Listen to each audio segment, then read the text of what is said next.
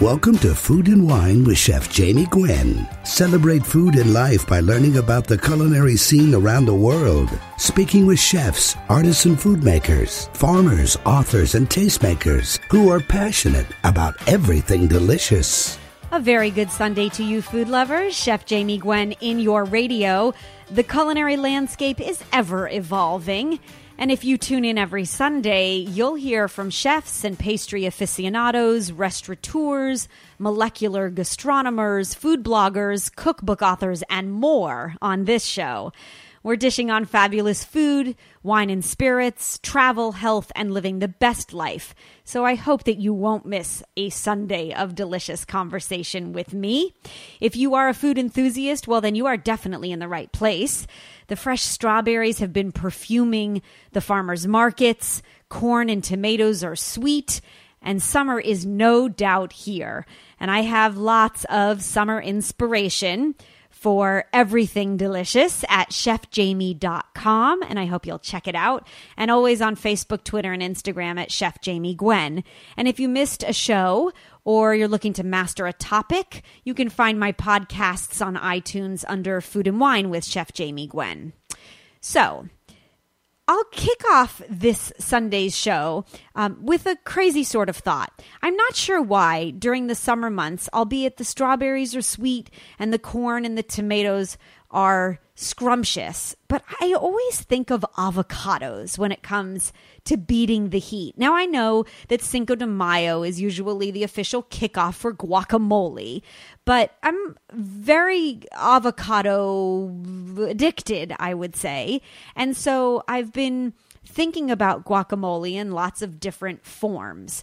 Now, all you need is a good ripe avocado, a squeeze of lime, and a dash of salt to make guacamole in its most basic form. But you know me, I like to push the envelope when it comes to food. And so I thought we should expound on everyone's favorite dip today, especially considering that a mashed avocado is essentially a blank canvas for all sorts of additions. And hopefully you're planning a summer shindig that includes guac and chips or a Mexican fiesta before the summer is out. So you should know that guacamole is originally from Mexico, and the name is derived from two Aztec words, and please forgive the pronunciation, ahuacatl and mole. So avocado and sauce come together to make guacamole. And yes, all you need is good ripe avocados. But after that, everything is a bonus. I like a little bit of lime or lemon juice, that splash of acidity to balance the richness of the avocado. And then I love a little bit of chopped cilantro and some finely minced jalapeno and maybe a little red onion, if you please. And then tomato, diced, which I think is essential for texture. But the trick to perfect guacamole is good ripe avocados. And we've all used the pressure test, right? Where you test for ripeness by gently pressing the outside of an avocado. And if it's not yet ripe, then, you know, it doesn't have any softness to it. And you know it won't taste good. And if it gives a little, then you're hopeful that it's a good avocado. But there's a great trick to test an avocado that I recently learned and I wanted to pass along. Because it's so disappointing when you cut into an avocado that you've been nurturing to perfect ripeness, only to find that brown, slimy mess inside. Well, worry no more. This is the simple, foolproof way to tell whether you will discover a creamy, luscious green interior or a brown, slimy mess the next time you cut open an avocado. And by the way, this tip and trick can be done in the supermarket, so you are a step ahead of other foodies. All you do is you peel back that little stem at the top of the avocado, and if it comes away easily and you find it green underneath the stem, then you've got a great avocado that's ripe and ready to eat. Now, if you pull back the stem and you find brown underneath, on the other hand, the avocado is overripe, and you will likely find brown spots inside the fruit, which, by the way, avocado is a fruit. And if the stem doesn't come off at all, well, then the fruit is not ripe, and you should not buy that avocado. Now, you'll have the perfect avocado chosen, right? And then you'll need some new inspiration when it comes to the variations on guacamole, so I have some surprising ingredients and flavors to share with you. So grab some tortilla chips and let's get dunking, shall we? You can always make your guacamole super smooth, which, by the way, this version is really beautifully ideal for making an avocado spread for sandwiches or to serve alongside, let's say, grilled fish. And all you do is you throw the avocados pitted into the food processor with a little bit of acid, lime or lemon juice, salt, cilantro, your flavors of choice, and then some sour cream. For this beautiful smooth texture, you will have a ultimately creamy guacamole. Now, I happen to like my guacamole charred, and so I grill my avocados. You fire up your backyard barbecue or you put a grill pan over high heat. You cut the avocados in half and take out the pits. You brush with olive oil, season salt and pepper, and you throw them cut side down on the grill. And 2 to 3 minutes later, you have gorgeous grill marks, and you have this luscious, smoky flavor that permeates the avocado. Now, you could grill the jalapenos alongside or even the red onion if you so chose, but then you just proceed with guacamole the way you know best, and you have the ultimate charred guacamole. Now, you could, of course, make it spicy. You could add the jalapenos or take it a step further and go with serranos or even ghost chilies. But what about a little bit of Asian influence? Well, if you haven't bought a jar of yuzu koshu before, I bet you've tasted it at your favorite sushi bar on top of a piece of beautiful sashimi. Yuzu koshu is a ground paste made of yuzu, the Japanese citrus, and lots of chili pepper. And it has this bright, beautiful, spicy flavor to it. And it is absolutely luscious in guacamole. So try it next time you want to mix things up and add that chili acid mixture for fabulous flavor. And then last but not least, you could always make your guacamole fruity by adding, seeing that it is the peak of the summer fruit season, some diced mango, even some chopped peaches, or even diced pineapple. You'd be amazed how a little bit of fresh basil or mint will pair extraordinarily with the fruit and the avocado.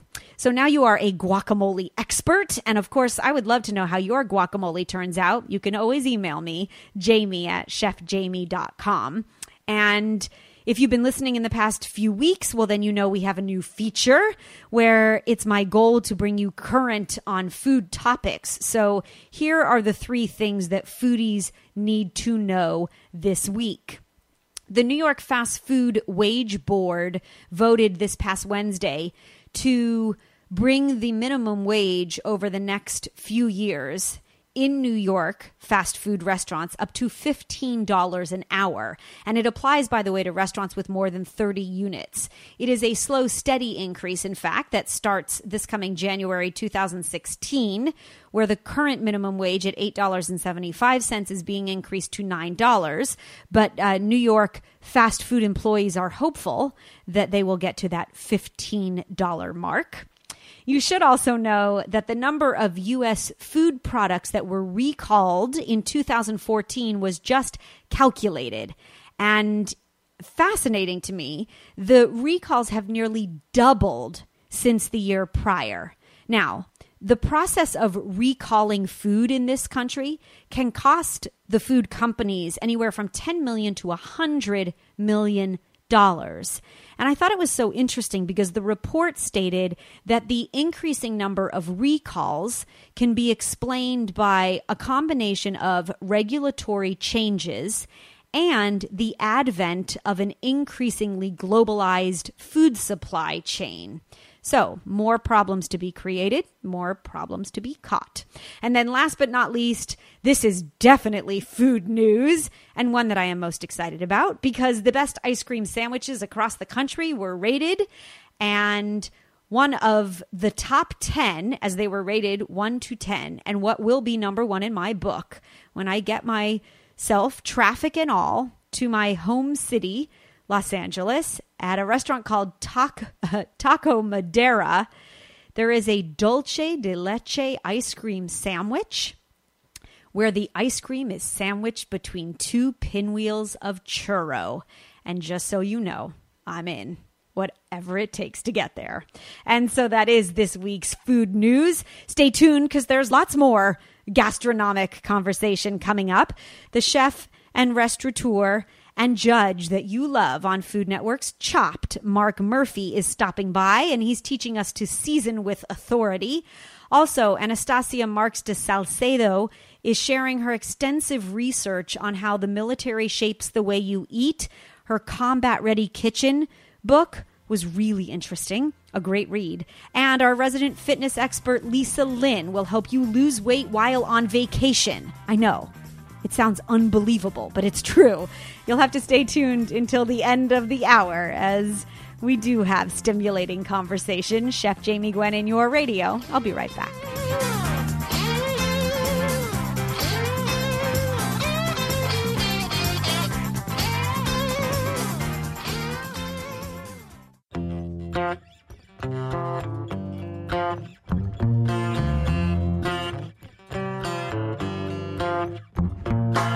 It's delicious, it's divine, it's food and wine. Chef Jamie Gwen in your radio. We do have the greatest culinary thinkers on this show. And with 30 years of professional cooking and 4 New York restaurants under his belt, the star chef Mark Murphy has finally come out with his debut cookbook. And food lovers are excited. It is available now, entitled Season with Authority, Confident Home Cooking, and it focuses on the art of seasoning with salt and spices and herbs and so much more, and features over 130 recipes for Mark Murphy's favorite dishes, but all of them comfort foods that you know and love and improved upon. Like, I can't wait to make deviled eggs with fried oysters, and everybody is talking about his gooey, delicious Nutella and peanut butter panini. You know Mark and love him, of course, as a judge on the Food Network's Chops since its inception, in fact, in 2009. And he is here to dish on how to season what he's cooking this summer and why he's so passionate about kids. And I'm really excited to have you on the show for the first time, Mark. So thank you and welcome. Oh, well, thank you for having me. It's very exciting. Of course. Thank you. Okay, let's talk about seasoning. And congratulations on the book, because I know this is a labor of love. And absolutely, yes, these are all your signature dishes. But when it comes to seasoning with authority, there's more than just... It's not, I mean, I often, people ask me, why did I name the book that? And I just find that a lot of the times you go and you eat places, and especially home cooks, they just don't season enough. They get too scared. People are so scared that salt's bad for you or whatever, or it's over-peppered. But, it's really, a lot of the times, especially when you're cooking proteins, if you don't put enough salt and pepper on it before you cook it, you can't add it afterwards. It really it sears on the meat or the fish, and it really gives it a great flavor. And I think that's my favorite example of seasoning is, as you mentioned, children, was at a friend's house, and they were making broccoli for the kids. And she put the steamed broccoli out on the plates, and I looked at her and I said, "What's the matter? Why aren't you putting any seasoning on that?" She goes, "Oh, well, the kids are just having steamed broccoli." And it's like, well, no wonder your kids don't like the steamed broccoli. How about a little olive oil? How about a little salt and pepper on there? And then I took it all off their plates and did it, and the kids were like, "Oh, my God, this is the best broccoli ever." I'm like, well, they're not in the hospital. They don't have to eat a low-sodium diet. They're just kids that want to eat food. You have to make them interested in it. And I find that a lot of the times people just don't, they don't push the seasoning hard enough. That's true. I agree. But how do you guarantee the proper ratio of flavors? Is it a scientific method? Is it just test and retest, tried and true? What advice can you give us? Because, salt and pepper, yes, but there are more flavorful seasonings that you keep in your arsenal, this favorite pantry of yours, that add flavor. Absolutely. I mean, first of all, I think seasoning and in cooking in general is just something you just have to do. You have to keep doing it. I agree. It comes from the feeling. You sort of, people say, how do you know when that's ready? It's like, well, I know it's ready when it's ready. I mean, it talks to you. The food talks to you. You can look at it, you poke it, you smell it. There's all sorts of ways to tell. And yes, I think that a big part of seasoning is acidity. I think that sherry vinegar or a squeeze of lemon juice can just change so many things, especially especially when you're making sauces. I don't know if you remember when you make those old French school sauces, those reductions, the bones that were roasted, and you reduce and reduce. And at the end, if you just hit you taste and you go, what is it? Maybe you have butter in there, but one squeeze of lemon or a little bit of sherry vinegar just brightens it up and opens up it just opens it up. It's gorgeous. And I think that's something that people have to you really personally, you just have to play with it. You have to get used to it. You have to just get to know it, really. I have to agree with you. Chef Charlie Palmer taught me that. I was in his kitchen, and he was adding literally a drop of fresh lemon juice from a half a squeezed lemon that were set out on bread and butter plates right on the line before the food was going out. And there was a drop of lemon juice going on everything. And I remember thinking to myself, well, that seems repetitive, right? Yeah, I mean, does he want to taste it first? But the truth is that beautiful acidity brightens or freshens the flavor, and you might not know it's even there, but there's more than just salt and pepper. Like, I love that you love anchovies. I would never make a white bean puree without anchovies. I mean, white bean puree, to me, is a beautiful thing. Yes. But if you don't put a little bit of, and 99% of the time, people don't know there's anchovy in it. They don't taste it, but it's there. It gives it a little bit of backbone. It's like terroir in a good Bordeaux. For sure. Gives it a little bit of, it makes it stand up, so to speak. It's what fish sauce is to every great Asian dish. Exactly. And with your background and having grown up in Italy, I could imagine anchovies were everywhere. I will let you know that I will never make a deviled egg again without a fried oyster coming up soon. No, those are delicious. Absolutely. They're a lot of fun. And you add pickled jalapenos and fried shrimp or fried oysters at Ditch Plains, one of your 4 restaurants. And I can imagine you've got the pickle, so you've got the vinegar, because we know that you like acid. And then you've got the fried, creamy, rich shellfish. And then you've got this yummy, overwhelmingly, great mouthfeel deviled egg all together in one bite. It is actually a perfect bite. And I do have to say that I do lean more towards the oyster than I do the shrimp, because I think the oyster is, when you fry an oyster, that delicious center that happens when it's warm. Oh, it's just fantastic. So it's definitely something that it is a pretty well-balanced dish. And I think that you also, talking about balance, I think that there's a lot of the times, for me, it's a lot about ratio. Even when you're serving a dish, if I eat, just take steak, mashed potatoes, and spinach, right? If I want that perfect bite every time I'm eating that whole dish, and if I'm left at the end with a bunch of potatoes, I'm like, it wasn't balanced correctly. Like, there's too many potatoes left. Now I need more steak and more spinach, Give us some insight, if you would, before I let you go. What the Chopped set is like, or how it's changed even over the last 6 years that you have been an authority at the judging table. Well, it literally has not changed at all. I think the recipe that they came up with for the show Chopped has just been, it was great from pretty the beginning. Genius. People loved it. It has not changed. It's still it's a closed set. We have no audience, unfortunately. People are always asking if they can come and see it, but it would be we can't do that. It's not big enough for that. It's one of the greatest things for me is actually the camaraderie we have between the judges. It's sort of like a fraternity now. There's 9 of us, and we all sort of rotate throughout, so we all do a third of the shows. But it's great to show up at work and be like, oh, I get to spend my day talking to Alex, or I get to spend my day with Scott, or it's great because obviously we're all busy. We do a lot of things, and we don't get to see each other all the time. So when we shoot, we're actually there about 9 hours, 10 hours, and we just sit there and do a show. It's absolutely it's so much fun. Pretty fantastic. And it's great, also to see the enthusiasm and the excitement from the contestants. I mean, I've been in this business quite a while, as you mentioned earlier, and to me, seeing these young kids or chefs or sous chefs from other places, and they come and they cook with these crazy ingredients out of these baskets, but we talk about the ingredients, and you can see the excitement. It's like, oh yes, the fresh chickpeas. I was so excited to see those in the basket, and so on and so forth. And it's just excitement for the products, excitement for the industry. It's great to see. Yeah, and that's why we love watching it. And I will tell you, having you on the radio for the first time has been a delight. Your passion shines through in everything you do, and I very much admire that. So I thank you for sharing your passion and for teaching us to season with authority. All of the recipes in the book definitely demonstrate that amazing food on the table every night can be simple and straightforward.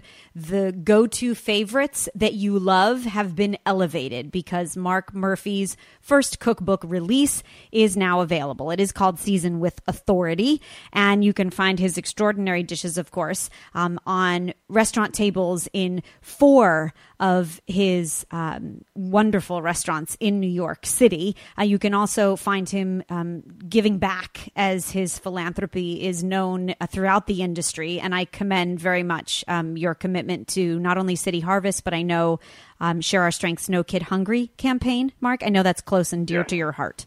For Absolutely. sure. And we will continue to follow you, yes, of course, at Mark, M-A-R-C dash or hyphen, mark-murphy.com. Will you come back again soon and share a new dish for fall, Chef? Absolutely. Let's do that. I'd love it. I look forward to it. We'll see you on Chopped. It's been a pleasure. Thank you. Thank you so much, Mark.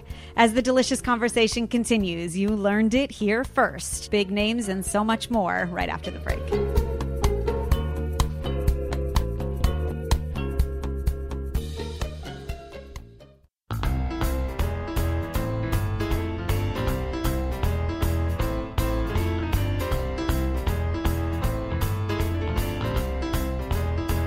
Food is life. Create and savor yours. There is always something to learn when it comes to the wide world of food. Chef Jamie Gwen, welcome back in your radio.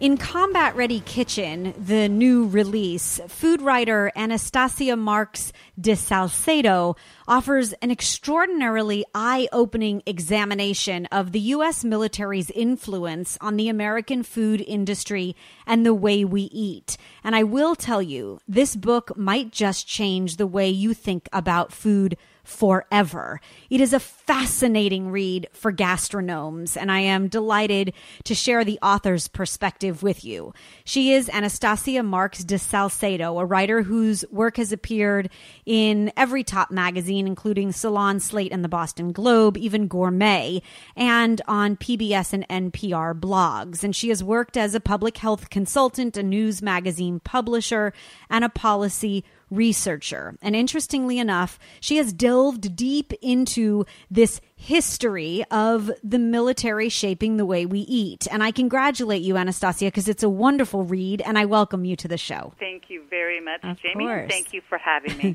Most certainly. Okay, talk to us about your research, if you would. This was a huge undertaking to go back and learn the history and really investigate, I can imagine, where we are today in reference to that. I mean, a combat-ready kitchen is ever more appropriate today than it has been in the past, amazingly so. It was actually a huge undertaking, and I did it with using a couple tools. The first was I did, of course, speak with the Natick Center, which is the Army research base which runs the food research program. And I spoke with many of their staff members, and I did a couple of site visits. The primary guide for my research were actually the notes from the Oversight Committee for the Army Research Program, and those have been around since World War II. So I went down to Washington, I'm in Boston, and I spent a couple of weeks just photocopying them, and I read through them, and they really provided a roadmap to all of the different areas of interest for the Army and indicated specific projects with specific universities and private companies. I think it's so amazing. You start off the book with a little bit of background on the American food system and specifically Central Command. And when you share the statistics of how the U.S. military buys in bulk and the grocery needs of the entire armed forces, you realize what an influence they have. It is enormous, and in the research area, it's just as great. In terms of science and technology research and development, the Department of Defense actually funds a fifth of all the research in the United States. A lot of that research is undertaken or overseen by 80 Department of Defense laboratories, and the Natick Center, which is the subject of the book, is one of these laboratories. At the Natick Center itself, there are, I think, probably 8 to 12 other research areas, all to do with supporting the individual soldier when he or she is in the field. So not only combat rations, but textiles and body armor and tents and everything. Environmental medicine. Sure.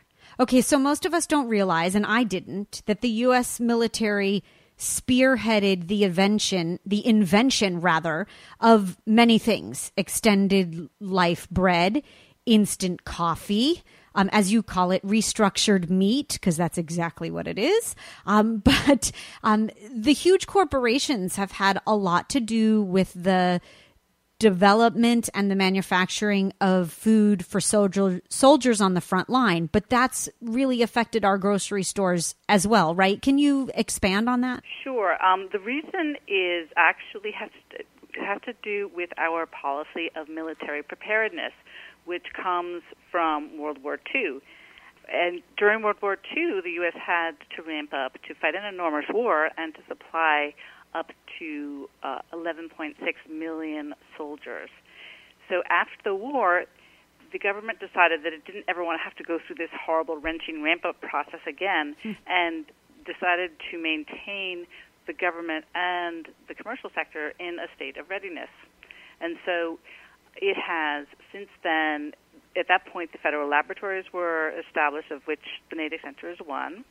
And it became a goal to get the technology that was developed in these labs or funded by these labs into commercial products, so that in the event of a war, either the production line for a manufacturer could be quickly turned for military needs, or their products would already be close enough to the military item, in the case of food or ration, that they could be substituted. I think it really is fascinating. I loved reading about canning in Combat Ready Kitchen, only because I felt like I could relate to it. I can foods, right? I mean, there is this wonderful process of putting it up, but the discovery of canning so long ago has earned its place, but it has changed the face of food, has it not? It has, and one of the interesting things about canning is it seems as if it's sort of this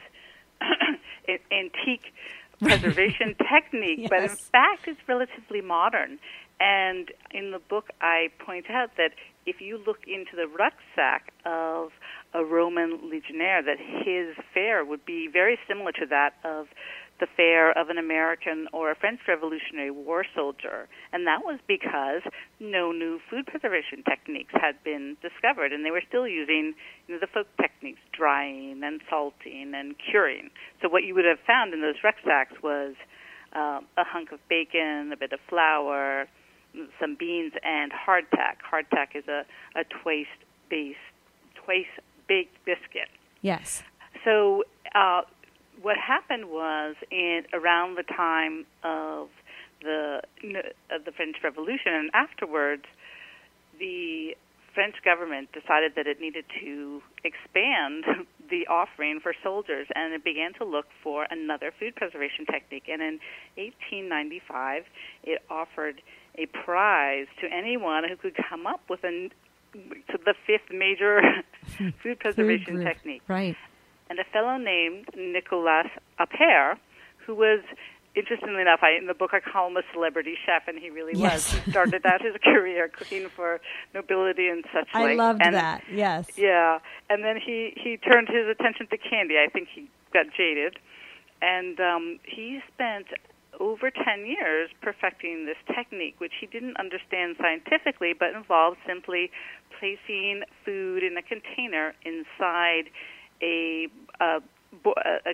larger container with boiling water, and then sealing it, and that was the discovery of canning. Right, and so the pasteurization method was credited to him, right? Well, I will say the Institute of Food Technologies has an annual prize called the Appert Award. Oh, so they do acknowledge him. We're learning all about a combat-ready kitchen. Anastasia Marks de Salcedo shares more of her new book release right after this.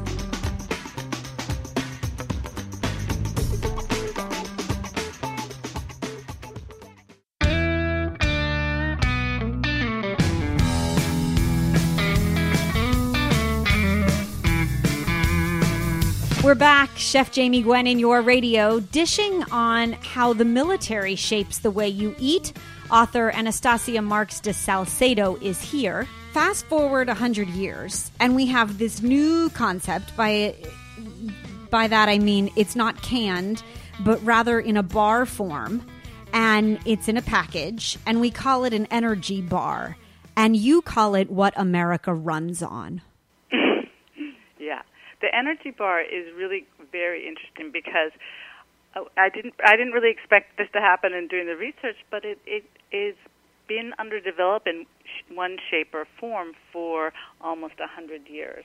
And the first form was actually as a chocolate emergency ration. Yes. Which first started out being just regular chocolate, but quickly the Army realized that if it was regular chocolate, that the soldiers weren't going to save it for an emergency.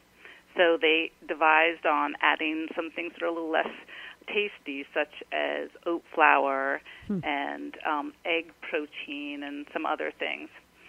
That first got fielded, that means went to war and people's rucksacks, in World War II and was produced by Hershey. Yes, okay, and we're going to leave it there. Everything from packaged deli meat to a supermarket tour.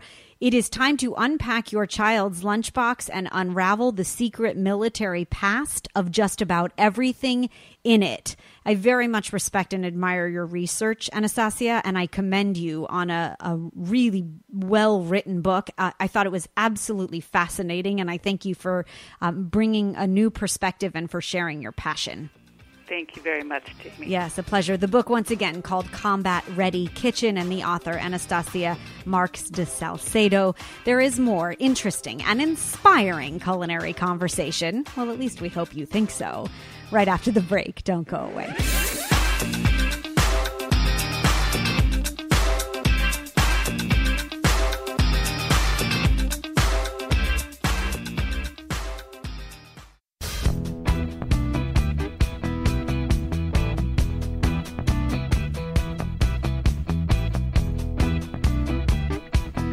It's the summertime and we are sizzling. Chef Jamie Gwen in your radio. So how can you enjoy that summer vacation without packing on the pounds? Well, if travel's deadliest sin for you is gluttony, well, then you and I are in the same boat and we both need to listen here.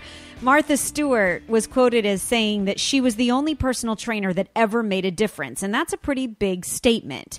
Nutrition and fitness expert Lisa Lynn is no nonsense about weight loss. And of course, she highlights all the tips and tricks in her book entitled The Metabolism Solution. And I'm always thrilled when she stops by to whip us back into shape.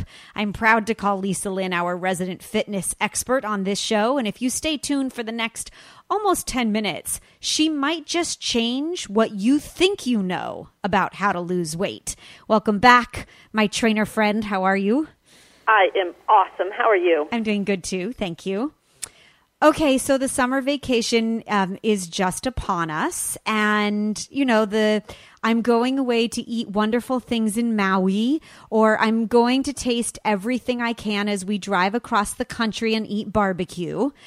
So your best tips and tricks, please, for those of us that love to eat. And by the way, I put you in that group because the reason I love you as our fitness expert is because you love a Tootsie Roll. You do love to eat. Oh, I love food. I know you do. And you know what's odd? I've been traveling every week, but I notice how it's always about the food. And when you remove the food, the trip changes. So Yes. I say keep the food in the center, but you don't want to come home and pay for it. So there are simple, tiny little things you can do and come home lighter and enjoy what you eat when you're away. Okay, so let's talk about getting on the airplane. I loved the 5 secrets that you shared recently on LynFit Nutrition. It's lynfit.com, LYNFIT.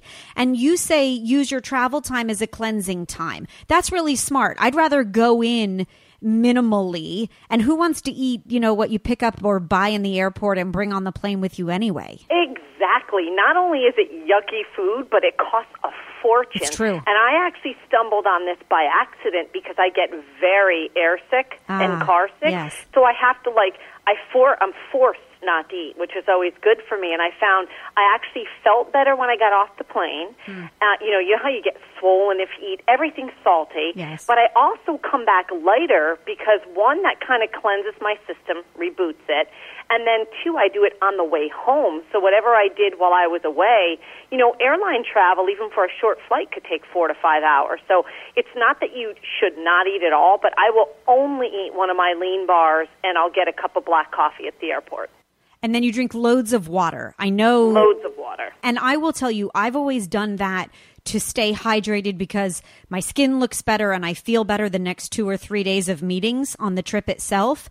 But I find as well that I feel better getting off the airplane because I've almost flushed my system. And yes, you do have to get up and go potty very often, but that's great for your body, for circulation, because no matter how healthy you are, you can get those little blood clots in your legs. So getting up is awesome. And, try to sit on an aisle seat, of course. Yeah, most important. Okay, let's talk about being hungry. I don't particularly like being hungry, Lisa, and you and I have known each other for quite a while now, and so you know that. But I thought it was a really smart tip. We know on vacation, we're going to eat big meals, right? So you have to learn not to munch in between. People are really afraid of this now, and I have to say, I do talk about this deep in my book. The people who invented this eat 6 times a day are the people who sell you the snacks that they want you to eat. It is just fine to be hungry unless you're in the single digits of body fat. If you're not in a single digit, and you know if you are, you've got nothing to pinch, your body has reserves to use as fuel should you have to go for a long period of time and not eat. So embrace hunger and know that it's a sign of anti-aging. It's a sign your body's about to burn fat, and it's okay to be hungry most of the time. We need to drink water or any fluid for that matter versus eat. And 9 out of 10 times, we're just bored. I watched people eat for 5 hours the other day in a delay. None of them needed to, and believe me, I was tempted, simply because we were sitting there. Okay, we're coming home relaxed, happier, and weighing less from our next vacation than when we left, thanks to Lisa Lynn. You can learn more tips, stay healthy and lean, and still eating the things you love. Oh, and by the way, looking fabulous. If you go to lynfit.com, LYNFIT.com. We'll see you again in the fall, Lisa. And cannot wait. We'll start planning for sweater weather. And how to look lean in a sweater. Yeah, oh yeah. Always a challenge. Smaller. Yeah, smaller. Thank you so much, Lisa, always. Thanks. So that brings us to the end of another hour of culinary commentary. If you have a taste for life, well, then this is your show, and I hope you'll tune in every Sunday.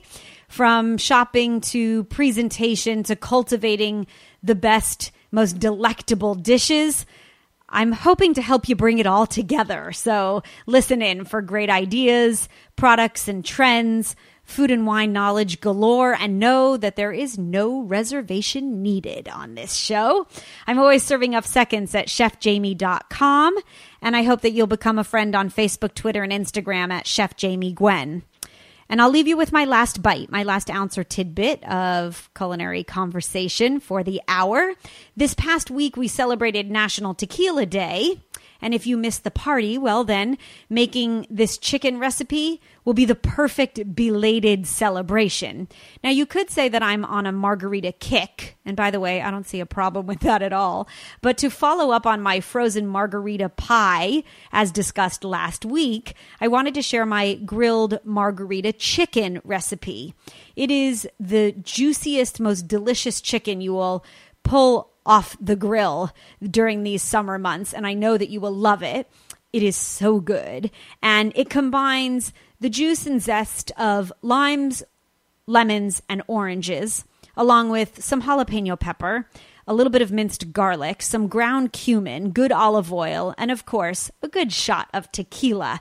The tequila permeates the chicken and makes it oh so tender, and the citrus flavor it comes alive. I will post the specific measurements and all of the ingredients for my grilled margarita chicken on Facebook, Twitter, and Instagram at Chef Jamie Gwen, and I will hope that you will meet me here next Sunday when the delicious conversation continues. I'm Chef Jamie Gwen signing off. I thank you for listening, and I hope you continue to eat well.